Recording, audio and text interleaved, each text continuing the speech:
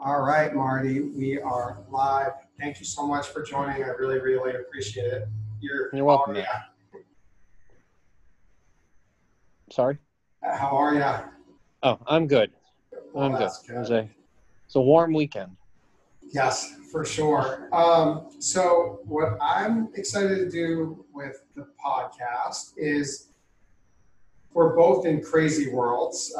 You heading up food service for a university and me in the world I know intimately of sales. And obviously they're both super connected and both very different. So what I'm excited to do is just talk about some of the challenges and day to day of my world and get your opinion.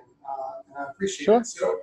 So tell me about what you do at Holy Cross, about food service, and then I guess your deal and your role, and then I'll fire away with some questions. Sure. I am the Senior Associate Director of Dining. What that means at a smaller college like Holy Cross is I'm our firefighter. And I'm also in charge of purchasing and all renovations. So I have a full plate, especially right now, trying to track down, make sure we're going to have enough product, make sure we're going to have enough paper product in. Just found out today we need floor stands for signage, so to try to get those ordered. On a day-to-day normal year, it's working, getting contracts set. This year with opening with COVID, it's definitely going to be a little bit different. Yeah. We currently will be finding out in 10 days how many students we have coming back. And from what we understand is there will be returning roughly 3 weeks after we find out how many. quite the heads up. Yeah. So what we've done is we have plan A through about F or G. Depending on how many students are on campus will depend on how we need to serve. Yeah, got it. So normal enrollment is right above 4,000? Normal enrollment is right around 32 to 3,500. And we're anticipating maybe 1,500 students back on campus. Yeah. So in normal times, how many outreaches do you get a week of new products coming across your desk? I would say on an average, probably at least two. At least two different products, whether it be something that's just randomly mailed, or somebody like yourself coming into the office with new products. It tends to cycle, which is really interesting. I could go a good 6 weeks without seeing a food broker, and then all of a sudden over the next 6 weeks have 12 different meetings, 14 different meetings set up.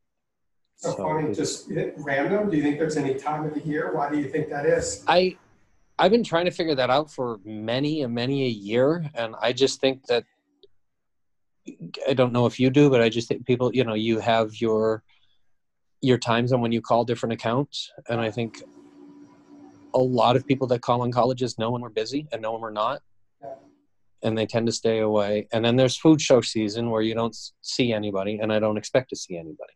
Yeah. So so you guys are busiest, I'm assuming, when both semesters kick off. Is that what you consider the worst time to reach Operationally, out? Yes. For myself in my role, it actually starts probably about 6 weeks to 2 months before the beginning of each semester. Yeah. Because it's all the chefs on campus, the dietitian with new products, tasting new products, getting them set up in our system. So I'm actually, everybody says, your summers must be pretty light. My summers and my time over Christmas break are probably my busiest times of the year.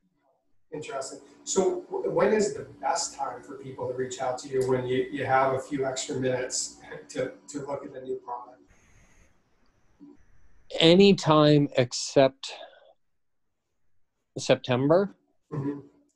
And in a normal year, probably the month of May. Yeah, that makes sense. Other than that, Fortunately, I don't have any responsibilities in any day-to-day operation. Yeah. I fill in where needed. So I can schedule myself a meeting, and even if, we're going to do a special for lunch, I can still have a meeting during the morning and then still be available to help them at lunch. So product aside, and I think I'd be interested, I guess, to know what products you're looking for, but I'm almost curious, like how the outreach looks that will catch your eye and what seems, I guess, too aggressive and you might not respond to that email. Yeah, so I guess that's the question, is what kind of email where you're like, oh, I'd be happy to respond to this person and take a look at their product, and what may just be like, not going to respond to this one. Well, one, I think it's important to try to respond to everybody, at least people that I've had contact with. Like if it's just a blind phone call or a blind email, I might or I might not. But if it's definitely somebody that I've had contact with before, I will respond even if we're not interested at the time, and I keep everything in a file, in a folder in the email, so I know where they are. So if we have to come back, because what I've found over years is either I'm looking for something a month before a broker was going to come in and show it, or a broker comes in with a new product that we don't know we needed yet until a month later when the student's asking for it. Yep. So I think it's really important. I take it back to when my first bosses always said, whenever anybody comes in to fill out an application, interview everybody, because you don't know when Babe Ruth is going to walk through your door. Yeah. So I look at it the same way with food, is I'm going to try to look at every email, sample what we can, because we never know when we're going to find that new best thing since sliced bread. Yeah. Well, that's good.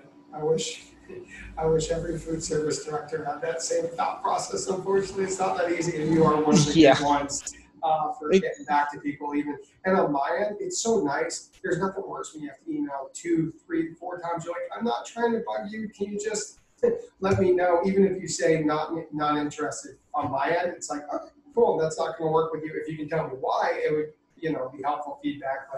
But that's great. And then. Exactly. And just one real quick thing. I just think everybody's time is so important that you don't need to keep sending me an email 3 or 4 times.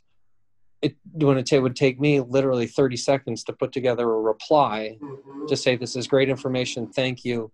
I'll keep it in my folder. So then you can move on. You can check that off your list. You can move on. I can't tell you how appreciated it is. Even, like I said, even when people tell me not interested now, reach out in January. Okay, great. Fair enough. Have a good fall semester. Talk to you then.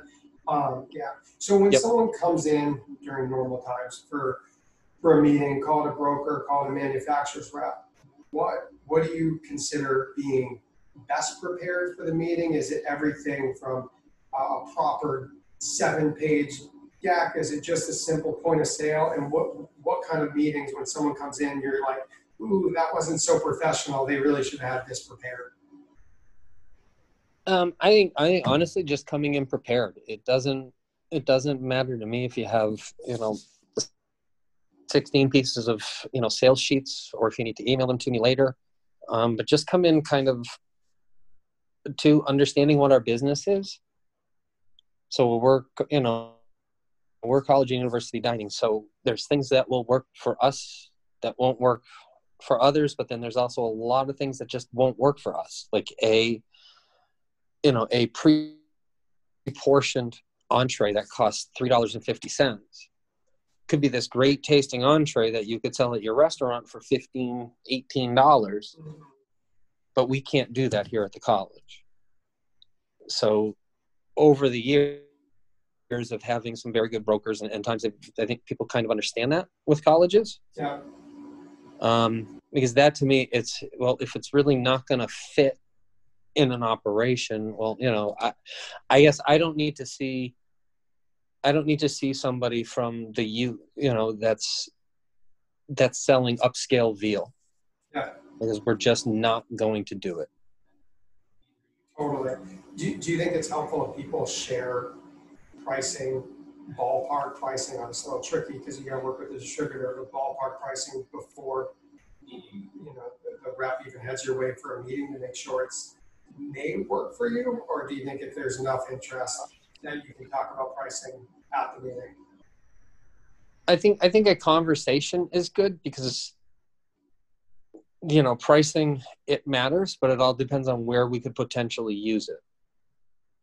So it's good to have, again, I think the best thing to do, might be to go into somebody and just before even selling anything, before even doing anything, just come in and have a conversation with the purchasing director or with the executive chef, whoever it is, and just like kind of we're doing now, just kind of get to know them, to get to know how they would like to handle things. Because there are many different ways. I mean, I'll sample just about anything because, like I said, we can always find something different, new, better.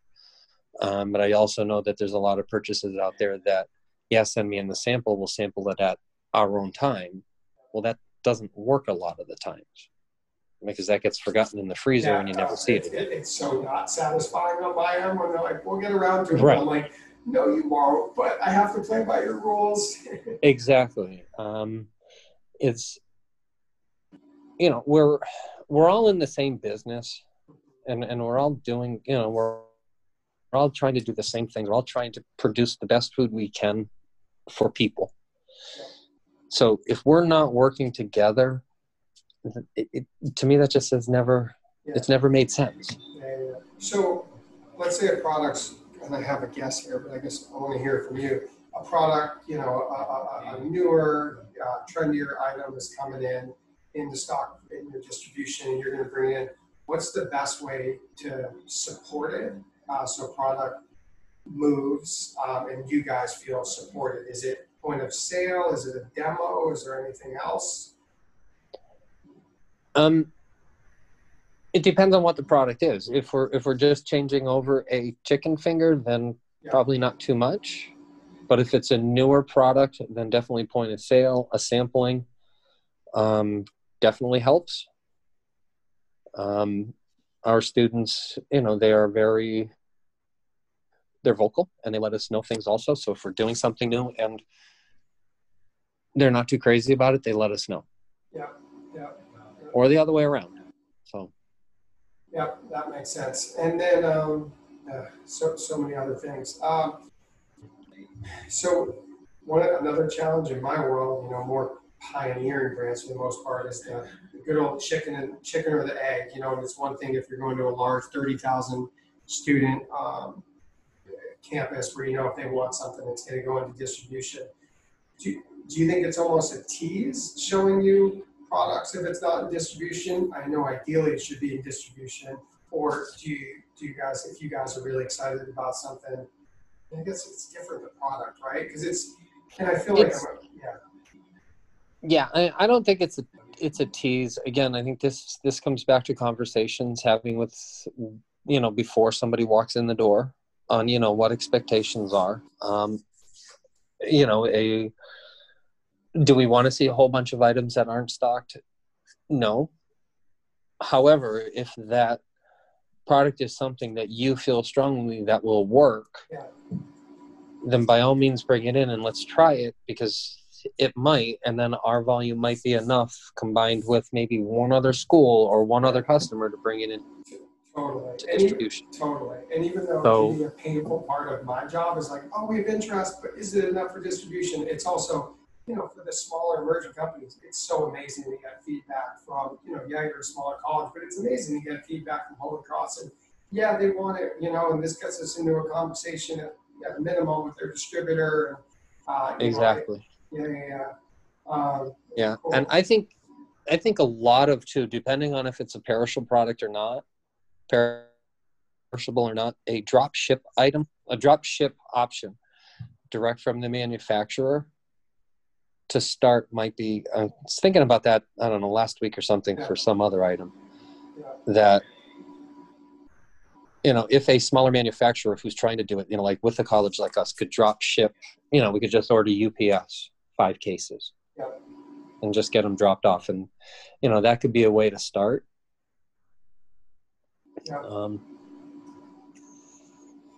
Totally. So, and out of all the attributes that I I know matter. I don't know if I'm asking for a ranking, but which ones like out of gluten-free, vegan, keto, paleo, local, low sugar, better for you. Which of those matter the most and are game changers, or conversation stoppers if it's not those attributes? Right now, it's more trending to the better for you, but then also how and where was it produced? Were the people treated properly that made this or produced this product? Those are the new things that we're having to start to look into. I think the gluten-free, that it's not going away, but it's slowed down. We're not getting as many everyday students wanting to eat a gluten-free diet. We still have the allergies that are out there that we have to be very much aware of. So right now, it's the students really looking at what's healthy, looking at minimal ingredient statements. They don't want to say big long list. One of the newer trends, though, that I think is definitely going to hit home as we move forward right now is it's got to be like home. And I think a lot of these students coming back to campuses this fall, they're going to be scared. So I think having a lot of food like mom would make at home and bringing it back to the basics, I think it's going to be important. So some good old clean comfort food, better for you comfort food? Well, again, better for you comfort food, but comfort food right now is a ramen bowl. It's a grain bowl. It's not necessarily pot roast. Yeah. So it's finding out what that comfort food is, because comfort food from the 70s and the 80s. I mean, if we tried to do, I think comfort food, I might think of meatloaf. If I tried to sell meatloaf, I'd probably get it thrown back at me. But so I think that's going to be important moving forward. It always has been. So interesting. Such a fun conversation for me. And then I'm trying to, so other things, sometimes, I don't feel like I'm being sneaky, but like I know local matters, and a lot of the startup companies, they might be Boston, New England based, so they're local, but these startup companies or more emerging companies, they're all co-packed. They're not manufacturing their own goods. They're getting it co-packed, let's say in the Midwest. And I'm always like, ooh, I kind of hope they don't ask. Do you consider, if it's a Boston-based company and they're co-packing it, whatever, in the Midwest, because like I said, full transparency, I'm always like, oh, I kind of hope they don't ask and it's just considered local. Do you think if you're transparent, hey, Boston-based, Boston office, Boston roots, co-packed in the Midwest, do you consider that a local product?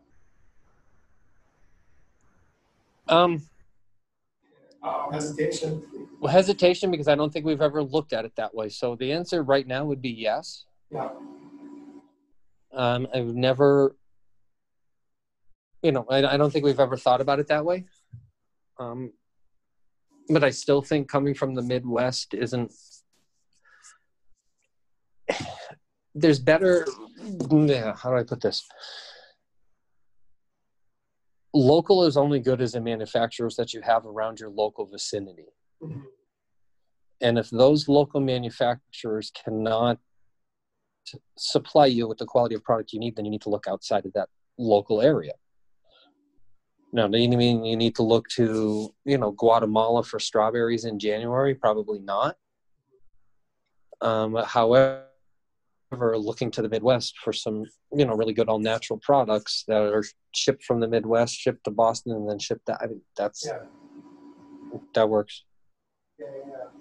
So, all right, well, cool. Oh, yeah, so I guess it wouldn't be a new question. I'm just trying to think if, like, some person had a startup company, they have the best all-natural packaged good, let's say, that they think would be a great fit for Holy Cross. It's as simple, because sometimes it's just trickier with other schools. It's as simple as emailing you, sharing I'm not trying to get a flood of email, but there's only probably 12 people listening to this at this point, but it's just as simple as just sharing about the product. And normally it's asking for a meeting, but now it's just asking if they can send samples and follow up with a call to get feedback. Is that the ask with the initial email? Yeah, I think with the initial email, to just introduce yourself, introduce the product, and then, something as simple as, we'd be willing to send you some samples or come in to talk if you have time. Cool. And then when someone, this is more for a broker question than manufacturer's rep. If a broker's coming in, what's the max amount of products they could sample that wouldn't be too much? And what's the fair amount of time to take as well? Myself, time-wise, it's, for me, I usually block everybody out for an hour. If it's less, great. That's if it's generous.